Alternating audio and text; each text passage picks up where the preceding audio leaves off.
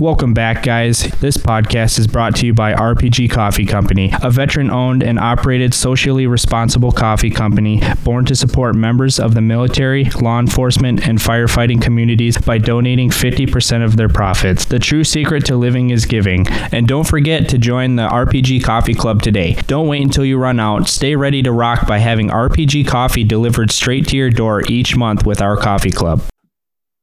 All right, folks, thank you for tuning in to another episode of Bucks of America podcast. Tonight, I have experts in, or almost like a legend when it comes down to turkey call and developing world-class calls. I got Big John Morton here from Big J Custom Calls here, and we're going to sit down. We're going to talk about where he cut his teeth on to how he got in the game and where he's going from here. And I'm really excited about this episode. So, John, man, why don't you take it away with us? I've hunted for my whole life. I grew up in Minden, Louisiana. Man, as a kid at 10 years old, I think I took my first deer. My dad had me out hunting even earlier than that. We had our own 40-something acres and then family land up north of us. But I was out shooting squirrels at 10. And, just growing up in the woods, I always had a want to hunt, to fish. And, man, the deer hunting was always popular. And then as I got into adulthood, I got into turkey hunting after being kind of begged into it by an old friend and captain at the police department that I worked for. And then with Royce Chapman, he kept poking me, and he wanted me to go turkey hunting. And I went ahead and went with him. And I think that just kind of turned on a switch in me as far as the turkeys go. I've been building turkey calls and stuff since somewhere in around 2005, whenever I started doing that. And I was just building them for friends. Somebody had a pair of wings and I built one. And if I'm not mistaken, I think Royce Chapman has one. But it just kind of evolved from there. And Facebook come out, and man, it just made it easier to see things and to communicate with the turkey guys and even the deer.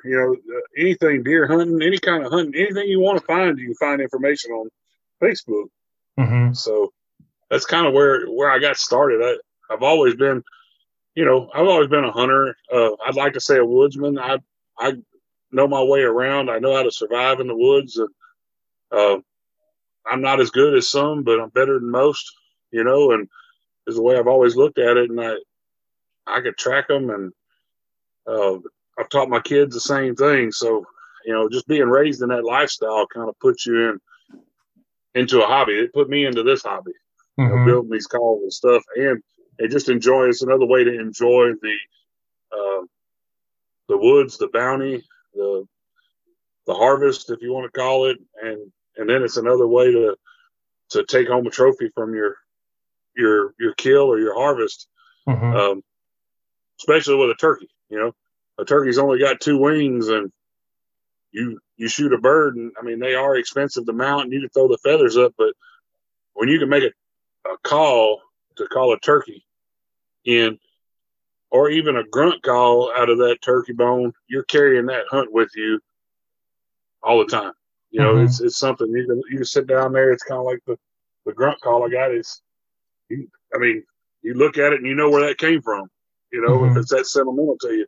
So that's just where I got started with it. And it's grown to this. And I got to meet you and so many other people through this experience and lifestyle that I live. Now, when you're making these your calls, you said you use the wing bones. Like, do you have anything to show me on Zoom here? Yes, I mean, in the way a wing breaks down, I don't have an actual wing, but everybody kind of figure the wing out. It's kind of like your arm, and it's set the same way. Well, you got the big part here. I mean, it's the shoulder. Okay.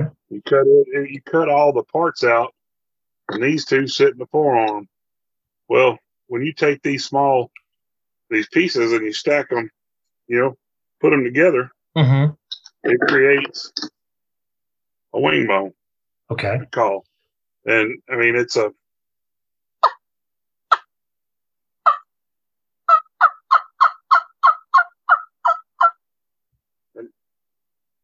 first call that was made.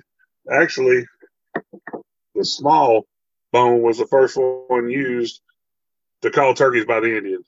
Okay. That's the original turkey call right there. That and a blade of grass was, I mean, as far dated back. And there's actually a man that I know that he's probably the caretaker of all the history of the turkey calls and out there. But he actually owns one that came out of a cave, if I'm not mistaken, out of Georgia. Okay. That's been dated back thousands of years and goes to the Indians. Okay. To the original people of this land. And that's how they were calling turkeys. And, you know, you use this and it's all size and air that makes that call work, and you're sucking as you do it. This is a piece of cane, 2 pieces of cane with a wing bone mouthpiece. Okay. And it's just a different sound.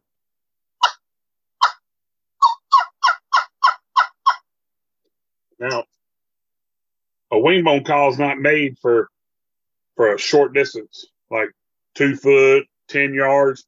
This sounds even more realistic, more crisp, more hen at 100 yards, 75 yards. Oh, okay. It's not a close call. But a lot of people use them. There again, it's like anything else. You have to learn how to do these. You can play the pot calls. I make strikers out of the wing bones. I could play a pot call as I got right here. Yeah. And this is a wing bone.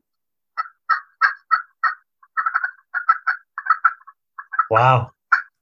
So I mean, there's all kinds of uses, and the crazy thing is, if I didn't use these wing bones, they'd be laying out there. They'd be laying out in the woods, decaying and becoming part of the land, because people don't realize what they have. They just breast out the turkey and take the tail and pull the old beard off and keep the spurs, and they got them a little mount, and take the meat, a little bit of meat out of the breast. And there's a lot. I mean, I use feathers. Every one of these calls that I use, I inlay feathers in them. This grunt call, it's made out of a wing bone from a turkey. It's got a feather on it from a turkey. I turned that out of a walnut mouthpiece. That's impressive. That sounds really, really good. Well, and the difference in this, to me, and it's your ear that you're hearing, of course, on a recording here. Yeah. But the difference between that and your traditional, which this is one of my childhood grunt calls that I've had since I was probably like 15 years old. Okay. And I've used it and I've killed deer with it, but it's got a plastic, sound right there, and it's going to be.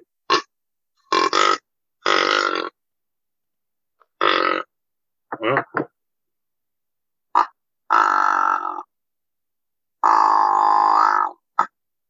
I mean, I've heard bucks grunt and stuff, and to me, that sounds more natural than the plastic. But it's all in what you pay for and what you do. And there again, going back on the craftsmanship, when you do business with a call builder, you're gonna spend more money on this call than you will this one.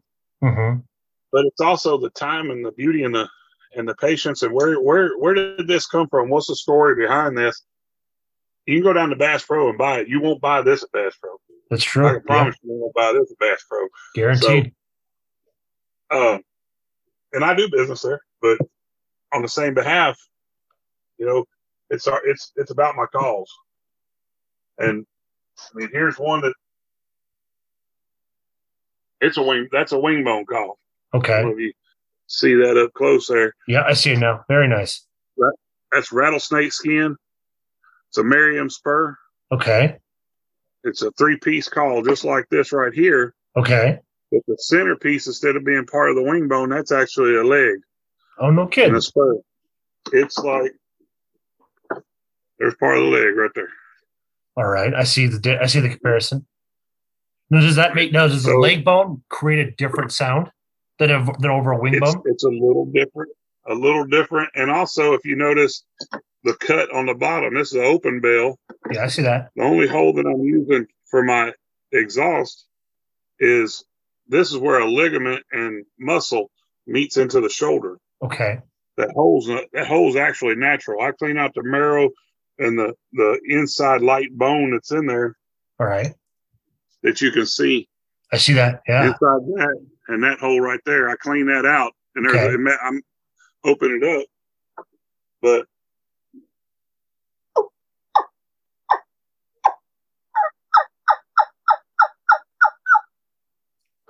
that's turkey call.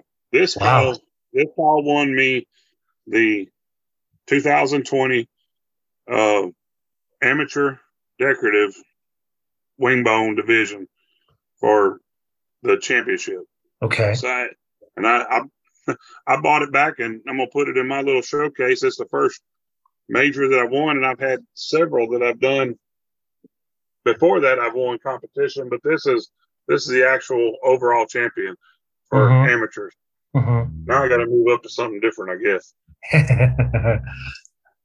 That's still quite impressive. Just kind of a guy turning this into a hobby, and the hobby turned into something that pays for your hobby, essentially. Well, yeah.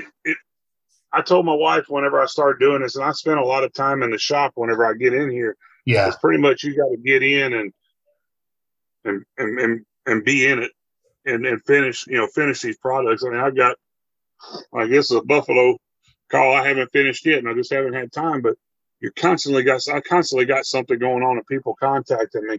Yeah. And I told her, I said, as long as it pays for itself, and I allow it to pay for my hunting habits with my son, and my daughter, then we're good. So I'm not trying to make a killer business on it. I want people to enjoy every turkey season. I offer it on my Facebook page. First time hunters, first time turkey killers, and I'm going off of trust. I trust the fact that people are going to send me and tell me the truth when they say that this is the first, and mostly it's juveniles, but they'll send me their wing bones and I'm going to make them a free call. And it's to give back to those kids. Man, we really got to reach out to the kids and in this conservation, because they're the ones that's going to keep it rolling. Yes. We're just building a platform, and I'm big in NWTF.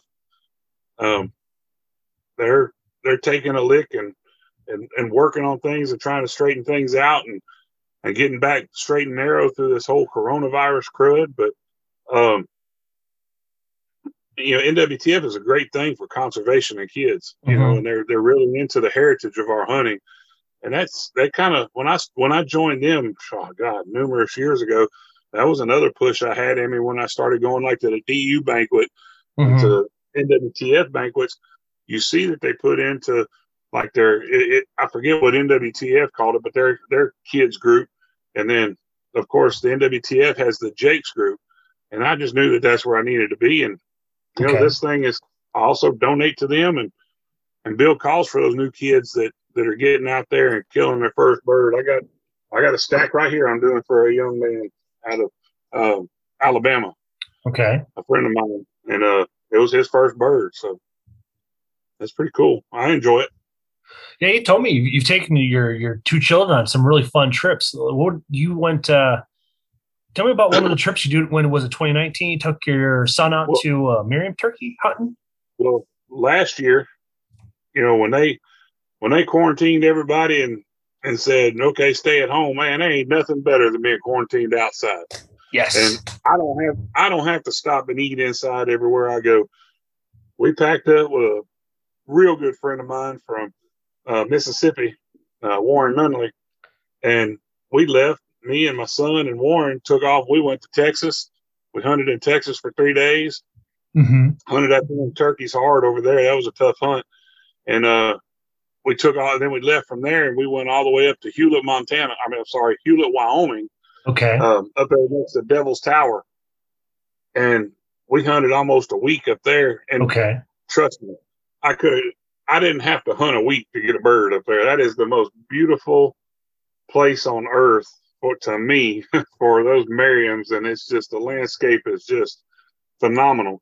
But we hunted up there, but the whole thing about that was I was supposed to be guiding for the Old West turkey shoot. It's a one-shot competition that they have every year in Hewitt.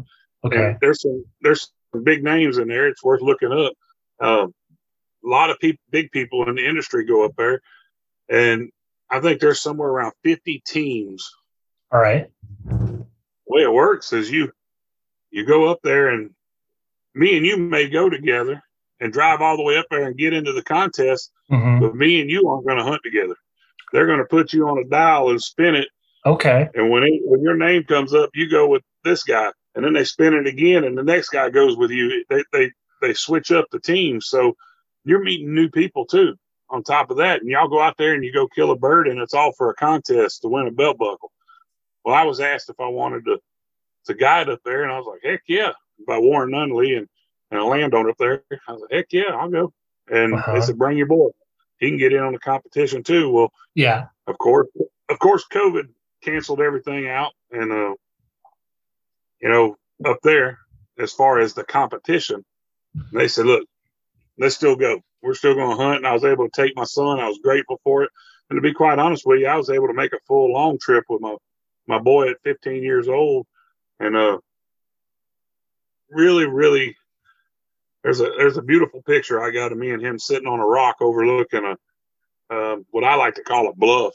And had some real life conversation with him for probably some of the closest conversation I had with my son, heart to heart, in his 15 years. And that's just a feel-good thing that you get to do through. I wouldn't have been able to do it for this. I wouldn't have had that experience. Yeah. And as we sat on that rock, and we'd already been chasing birds all morning and seeing birds everywhere and trying to get up on one, find one to kill, for him to kill. And we're sitting on that rock overlooking this bluff, and it's just a rolling like meadow in the bottom, woods on each side. And we'd been hearing this bird gobble over here to one side of us, and he'd shut up and been sitting, he'd gone for, 30, 45 minutes, maybe even an hour. We're sitting there talking. And the next thing you know, I heard an elk mew. Yeah. And when she mewed off over here, which was the first time my son had ever heard an elk mew. Okay. And when it mewed, we both looked at each other, and that bird gobbled up beside us. And it was that's one of the stories that he tells about hearing an elk make a turkey gobble, and that's the memories you get whenever you do this. You hunt, you get into it, you take your kids, you teach them, you do hobbies like this. It just creates the ability to enjoy it even more. Right. And it's interesting too. It's like when you hear the shot calls, the shot gobbles that you can get. And it's like, I've heard people getting a shot gobble out of a car horn going off, door slam, kicking a rock. It's like, it's funny how they'll just all of a sudden speak up, but I can relate to that aspect of like being out there in Illinois. Like my dad was never really big into hunting, but he really loved fishing. And so over the last decade or so, we've been able to spend a lot of time together, sitting out there from sun up to sundown, or depending on the time of the year, just out there fishing and bullshitting and going from there. And it's highly rewarding, because it's like he's going to be 68 in May, so it's like I try to get as many times as an opportunity to get out there as possible. So I'm looking forward to the spring coming up in just a matter of a few weeks. Well, my dad broke his back when he was 33 years old, and we moved back home. We lived out west. I've lived in all, I've not lived. I've been to all 48 mainland states. Okay. Lived in numerous houses, been all over the country. And at 30, I think my dad was 33 years. Yeah, he was 33 years old in 1983. He broke his back. Well, we had to move home here in Louisiana around family so he could have a back surgery. We came down from Idaho. Well, pretty much the woods enjoyment that I had down here was Dad would go out with us, but he couldn't walk the woods, and he couldn't be up all the time, and going through the back pains and stuff that he made the best of it. And he got out there. He taught me how to trap. And then I was trapping by myself at 10 and 9. Well, from 10 years old to probably about 15, I trapped anything from possums to coons to whatever got in that old leg trap. I was catching them and skinning them, and I would sell them. Okay. Well, I was taught by my dad, but it was minimal as far as hands-on with him, as far as him showing me, because he wasn't able to be out there. But as far as telling me what to do, he was able to fill me in with what life should be like and how you should handle it out there. Well, I've been able to share, most of that with my kids. Now, granted, we don't live on the big piece of land that I grew up on, so I have a lease, and we get to go out to the lease and we hunt. Neither one of my kids have missed a deer season literally since the day they were born. My son was born on January 1st. That same season, by January 14th, I had him in a deer stand with me and had him in a baby carriage, feeding him a bottle. I say carriage, a car seat. And then the same thing with my daughter. She was born in September, and that following deer season, October, November, she went out to the woods with me, and both of them want to go every year. They want to keep that streak alive, whether it's once or many. Now, my daughter's the hunter. Yeah. She gonna go. She's gonna go several times. She's gonna wake me up. But she woke me up one morning, and I hadn't even got on a lease. One year we were having kind of a rough time, and she said, "Dad, you gonna take us hunting this year?" And I had to call a buddy of mine and say, "Hey, man, can I borrow your deer stand for a morning, just so we can keep the streak?" Because she remembered the streak. So I mean, these kids, they know what they're being taught. And there again, Jake went to Wyoming with me last year, and Emily's going with me this year. Now it's going to have to be different because of the COVID, and they're not quarantined from school, so she's going to have to fly, but she's going to miss some school. My kids will play hooky to hunt as long as they got good grades and they're active in their sports and stuff. Dr. John will give them a note. I can promise you. my daughter's only 8, so we're in that limbo stage where I'm not quite sure if she's going to continue on with the archery, but she still loves fishing though. She's a rock star. She'll go out there on the boat with my dad and I. We'll be out there from 11 o'clock at night until dark, and she just, as long as we're catching fish, she's loving it. Well, that's the way you gotta bring them up where they're at least involved in it, and it's. The Tetra was the first sight that we introduced the infinite adjust system on the front end. With previous sights, we had what we call a hopscotch or plug and play type of scope housing, where you had to bolt the scope housing to the frame to find the correct location. The Tetra changed that with the infinite adjust system. So now when you sight in your 20-yard mark, you can really fine tune by sliding the whole scope housing up and down in this channel system.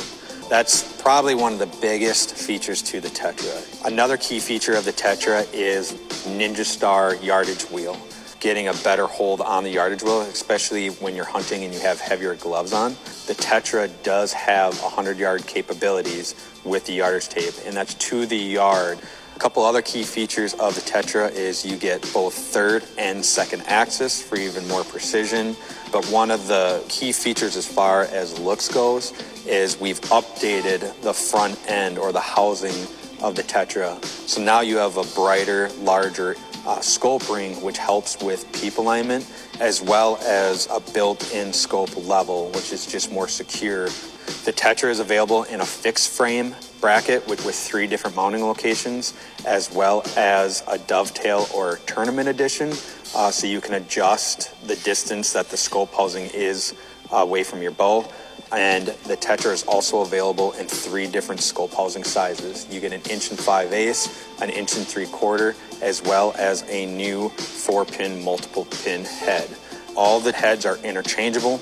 All the Tetras are compatible with any of our accessories. For more information, you can visit our website at www.hhasports.com. If they're not given the chance, they never know. And that's an unfortunate thing that I see. And I'm a police officer, been in policing, over 23, 24 years.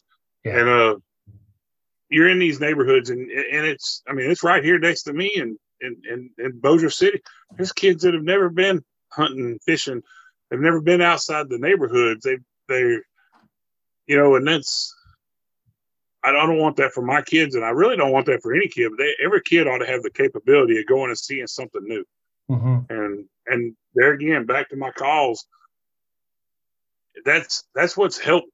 It's really helped me the last several years offset and be able to fulfill travels. We go to Alabama to hunt. Both of my kids have went with me on those. I mean, go to Texas to hunt. I've been to Missouri. I go all over. Wyoming, Kansas, Oklahoma.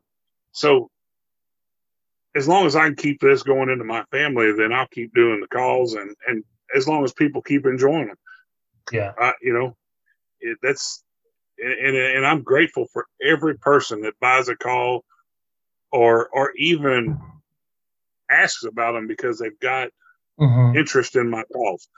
And that's what keeps you going, really, is when you get that input back, or you get a picture of somebody too that used your deer calls. This year, man, I had so many people that had gotten deer grunts from me and were sending me pictures back and forth of kills that they got by stopping that deer with my grunt call. Dude, that's awesome. There's no more of a warm, fuzzy feeling next to maybe calling in your kid's first turkey or calling your kid's deer with a grunt, or them doing it with, a call that they built or you built. So, yeah, man, I'm a blessed person to be able to do this, to talk to people like you, even work with people. Like I'm doing a project right now with Preston Pittman, and we're doing a call collaboration together. He did an old school scratch box, and I did. That's what these calls are all going to. It's all numbered calls. This one's number 35 and 50 right there. Okay. And we're putting them in a box, and I met Preston through this, and he's world renowned. I mean, this dude's known all over the turkey industry. Yeah. And for him to want to do a project with me, I was just like, dang. I mean, blessed person, man. I'm blessed. I agree with you there too, man. It's like when you have the opportunity to meet people and reach out to you specifically just because you have a platform or you have a product that people really enjoy. It's a humbling feeling with all your hard work over the last couple of years, because this is going on my third year of podcasting. I met some awesome people just like yourself, and it's really an awesome experience because I use this platform to learn for myself, and the people that do listen to it get a chance to listen to it too as well. And it's like I even got people from overseas listening to the podcast, so that it's just a nice feeling that I'm reaching people in places in Western Europe or Eastern Europe that may not have an opportunity to take advantage of it. But I always constantly preach that you have an opportunity to go over to the States here to go out and get yourself a public land access to go out and hunt. It's like, I'm lucky, I'm blessed that I have one spot of land that's got 80 acres of hunting, and then I got other spots at 250 acres of hunting for public land. So it's just getting out there and checking it all out. Deer season just wrapped up on January 31st for me. So now I'm switching my priorities over to small game. And I finally actually was able to find some 410 ammunition. So I'm going to take my 410 out there. I'm just going to walk these lands and just kind of get an idea of everything and kind of map coordinates where I've seen signs and stuff like that to kind of give me an idea to prep for where I want to walk in for a ground blind. Because you and I talked about this here a few weeks ago that neither one of us are really big into tree stands. We'd rather just sit in the ground just because it's so exciting to watch them come right in front of you. I do it for other reasons because my big self don't hang on the side of a tree too well. Yeah, I know the feeling. When I was younger, I hung on the side of the trees, and granted, I love seeing now. I mean, man, back whenever I did it, and probably a lot of people that watch your podcast and the older folks, yeah, you put your old ladder stand upside a tree, and you didn't have no tie-offs, and now with the safety systems and stuff that they have, man, I mean, it's made it a lot better, but I still don't hang on the side of a old pine tree very well. At 400 pounds and 6'6", it don't. And then on top of that, I just look like a big old knot up there anyway. I can hear you there. I do a lot of blind hunting. I carry a blind. On my deer lease, I got boxes, but I'll carry blinds everywhere I go turkey hunting. I'm gonna have 2 blinds in the back of my pickup truck. Because on a windy day, I'm just going to sit on the edge of the field and I'm going to work those birds, man. Yeah. It is what it is. Yeah, I walk out there with a burlap, Allen burlap fabric, and then 3 posts, and I just set them up, and it's like nothing's happening in the morning. I'll move to a different spot, and it's like I like that flexibility walking around, but also get to see things from different perspectives on how things come around, and it's just fantastic because I got this one piece of property has properties on both sides of the road here, so it's like it gives me the opportunity to look at both perspectives this way. Then it's like, okay, how do I plan for walking here? Next is to figure out where are these turkeys at, because that's what I'm gearing up for next after small game season's wrapped up. So it's the next thing to figure out where everything's at, because I had a piece of public or private land over in Minnesota, and it's like I was not uncommon to see 50, 60 birds. The sons of guns are smart though, but it's like I don't know how to call. So it's I'm still learning, and I recognized last year that I need to buy better equipment. So I'm definitely going to be getting one of those, because I got planning a trip up to northern Wisconsin with a friend of mine, Craig James, and he's last season he went 4 weeks in a row shooting a bird. Well, and you could ask any hunter, do you know what the number one thing you need to take to the woods with you turkey hunting? What's that? Other than your gun, of course. Is patience. Patience. You got to have patience turkey hunting. You got to have patience. And you can call and you can make noises and stuff out there in the woods, but even if you're the perfect caller and things aren't going, you really got to be patient as you learn how to do it. It's not going to just come to you overnight, and you're not going to kill a bird every day. And that's the reason why we love to hate it so much. And you get out there and that old bird that's got a pea-sized brain is outsmarting you. You know, it's the challenge, man. It's really a love-hate relationship, and I thank goodness that Ben Franklin didn't get his way. So, you know, if he'd have got his way and made the turkey the national bird, we wouldn't be hunting them. And I don't think I could shoot that far for a bald eagle. So. No, it would be kind of difficult. Yeah, it's like I know when I go on scouting for something like that, I always just try to plan ahead and set up trail cams to figure out where entrance and exit points, and I just sit there and that's all I do. Because with turkey hunting, it's best just to remain seated in one location, so this way you're not creating too much noise. Deer season, that's when I'm a little more risk taking. But turkeys, man, it's like you said, you got to be very patient and just sit tight, because you know when you're lucky, you can run them off someplace. Good luck having them come back out again. Well, yes and no. Okay. I'm not a sit. I don't go and sit in one spot and basically deer hunt them. I got to call and be vocal with them and talk to them. Yeah. And I'm gonna walk. I'm gonna walk a lot of ways. I'm gonna make a lot of tracks in those woods, but. Hello, we're at the 2020 ATA show at Veteran Innovative Products, an all-American made and manufactured broadhead. So we've got a new one for 2020 called the Combat Veteran 4-blade. As you can see, 4 blades. Got a lot of the same high-quality materials we use with our original 2-blade Veteran, but the Combat Veteran has a different deployment system. How it deploys is you just squeeze a little bit on your main blades, okay? Those compress, and then the broadhead opens. It still has our momentum management compressible blade technology. So the cutting diameter is 1 1/4 by 2 inches on this when deployed. In flight, it's 1 inch by 1 1/4.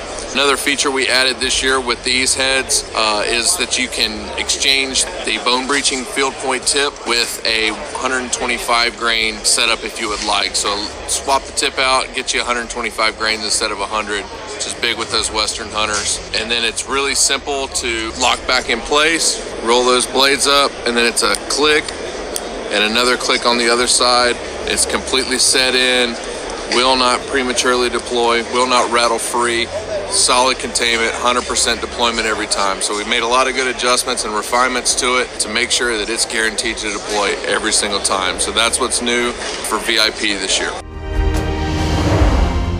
But when I say patience, just because he's not talking to you doesn't mean you got to make your whole track through those woods as if he's 10 yards in front of you. You got to be quiet. You got to listen. You got to pay attention. And it really, a true turkey hunter is a woodsman, a hell of a woodsman. And you really got to bring your A game when you're turkey hunting.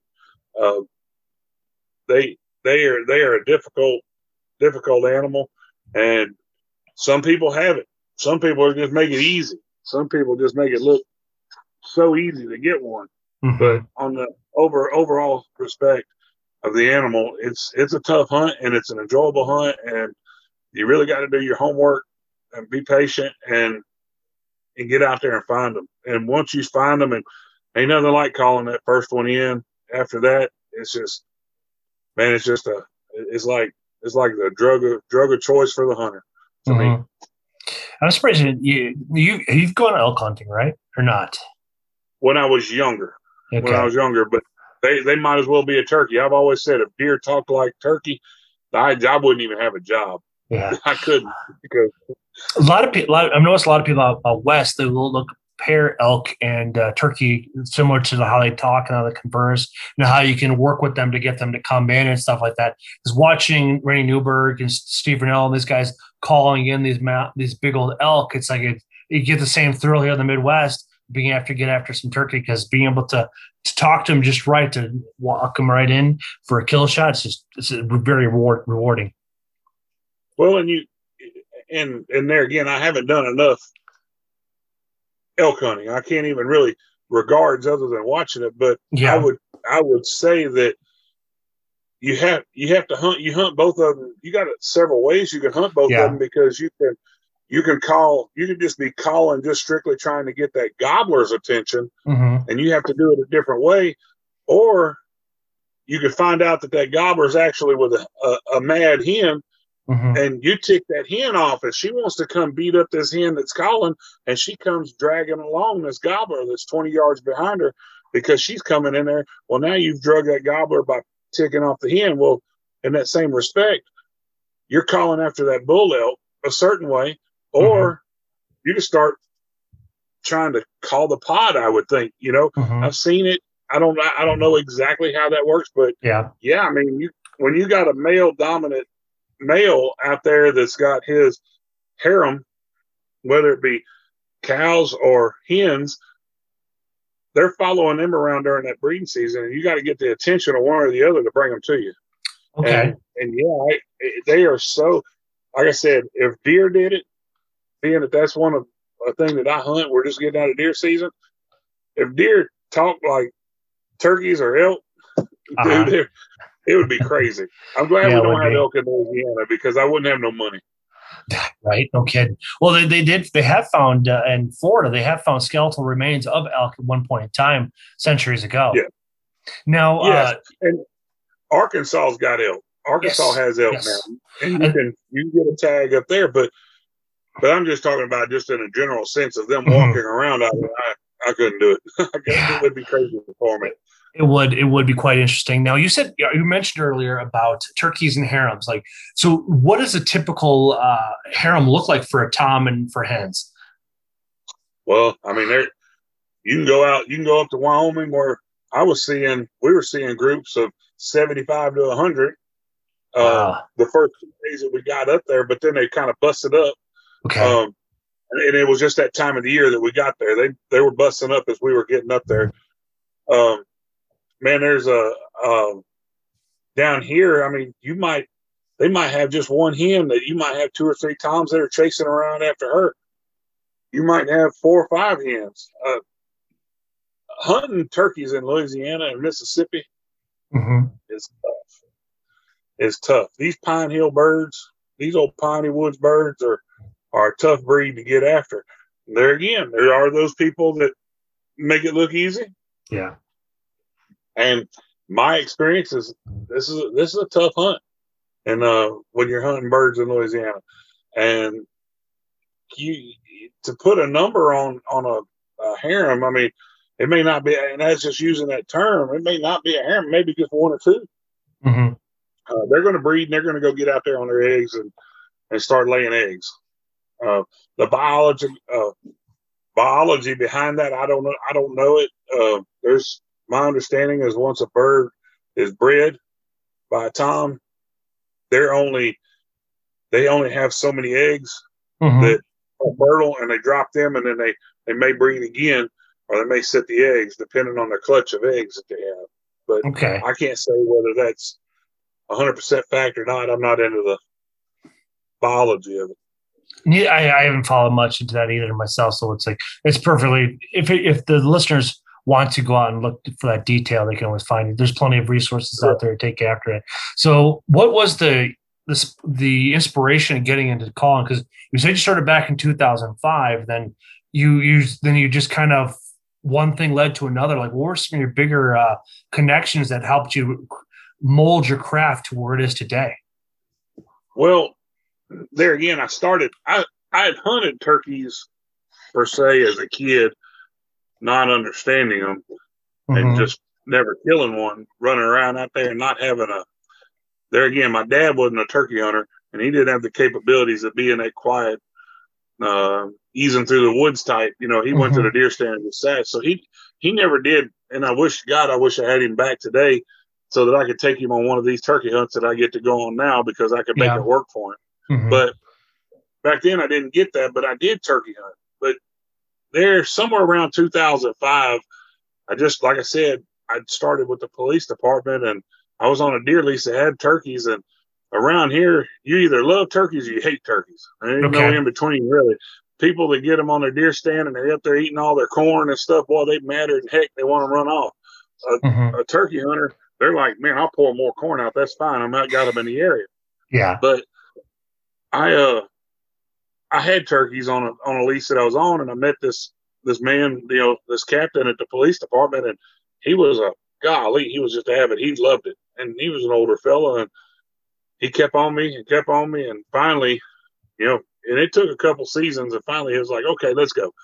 And when we sat down, it was something about it, man. We sat down on a pipeline before daylight, and had no idea where they were at. We were just going to start listening. He said, let's get in there before daylight on the pipeline. We'll listen, see what we can make. Sure enough, that man started playing purrs on that pot call. And I'll be darned, one didn't gobble.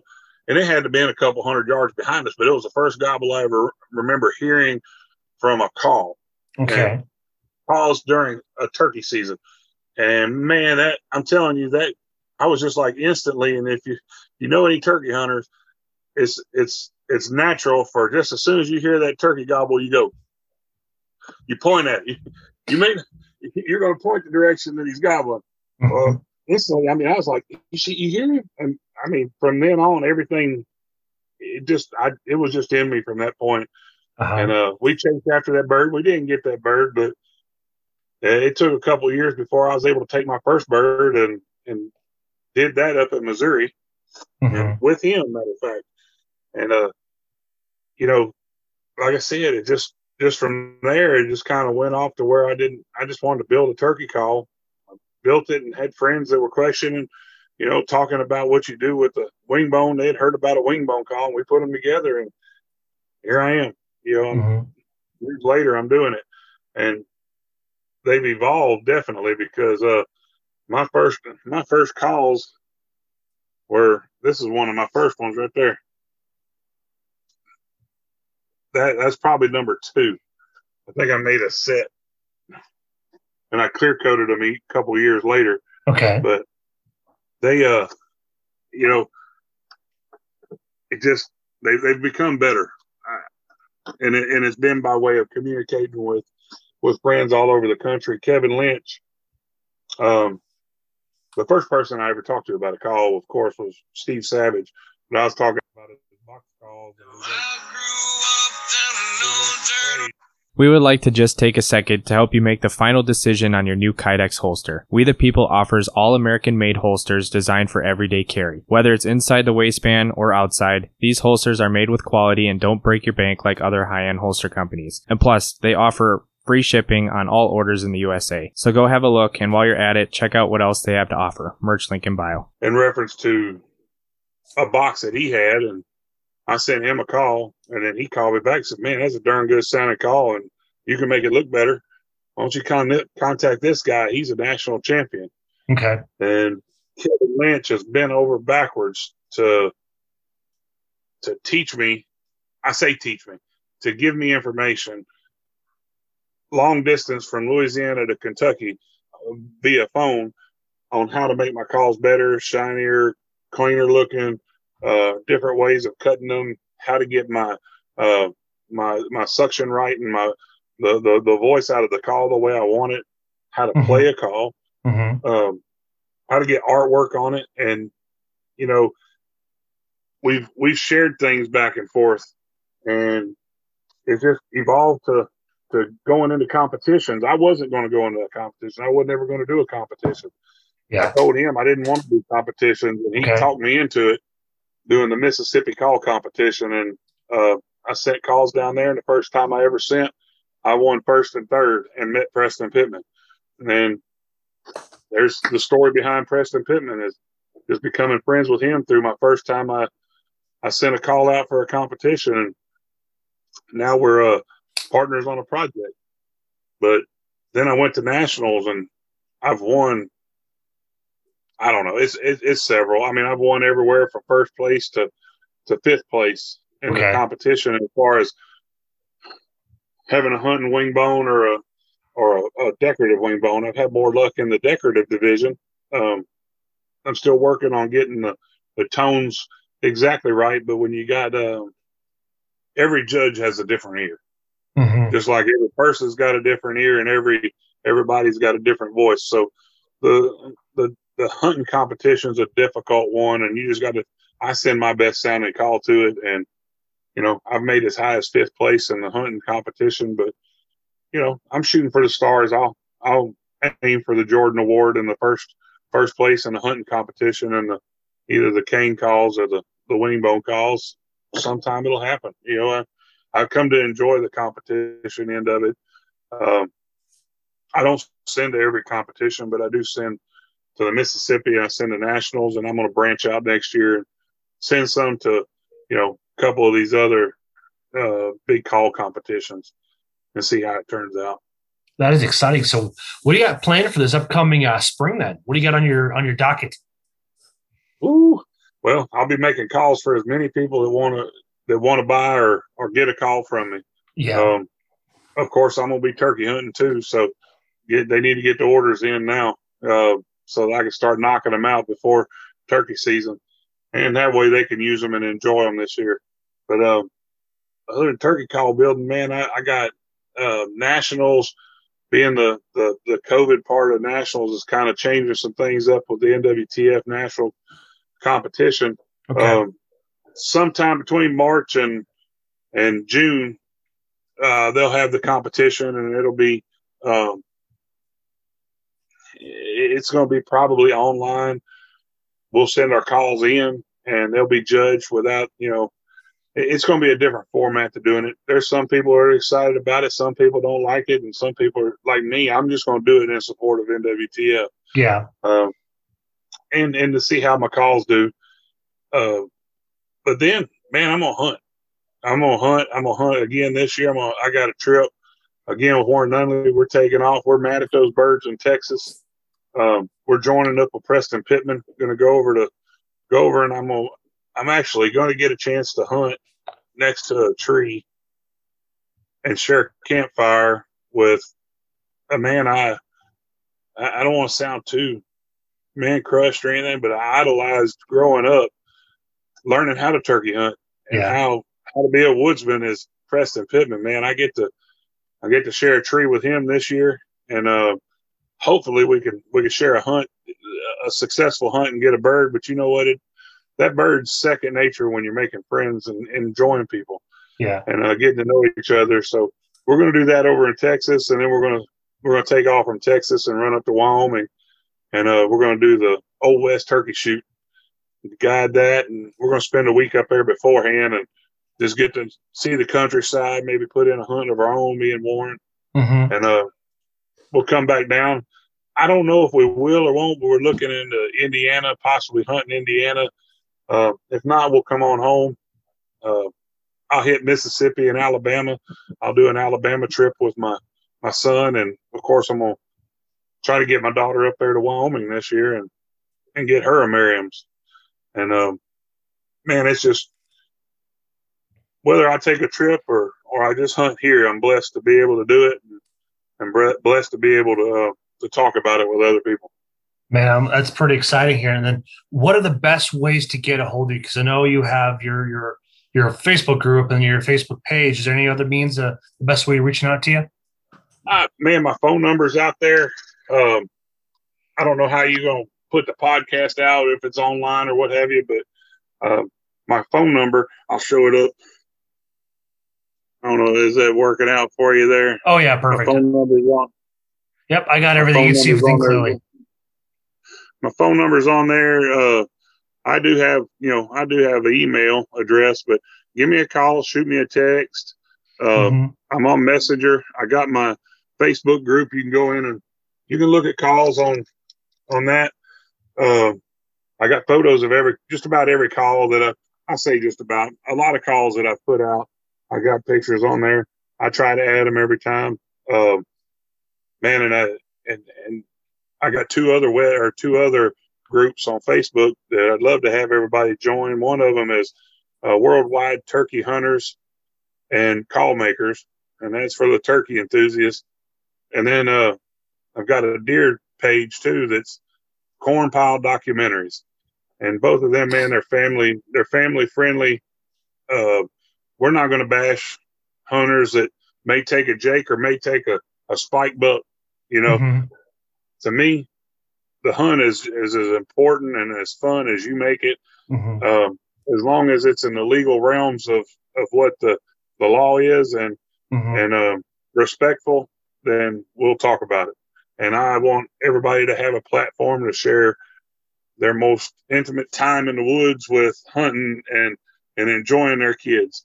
And without those stories, man, we won't be able to keep the conservation going and the kids involved. And like I said, we really, really need to focus on our kids getting out there and hey, those new adults out there that just might happen on the podcast, catch up with somebody that hunts and go out and try it. At least if you're going to talk about it and not like it, try it and at least say that, well, I tried it and I didn't like it. We got to respect that. But yeah, exactly. Hunters are open arms, and to new hunters, and conservation is really taken care of. Our conservation is really taken care of by the hunters. So that's what we need to focus on. Amen to that, brother. And then I shout out to Hunting for Connections. That whole platform is designed for people to meet up with and to interact and go out hunting for places. Because I've used that resources. Like I've been looking at going a over-the-counter mule deer hunt out there in Nebraska. So I've been probing people out there, and then also asking my network of friends too about who they can know and like how they can best to put me on spots of lands where I have the high rate of success, or coming out and like joining me when I do happen to have a chance to run down there. So that's the nice thing about the community. It's all about that camaraderie, it's fantastic for all the information. I appreciate everything. Thank you for your service for the 23 years in the force and the stuff that you're going through. It's like you're doing a great job.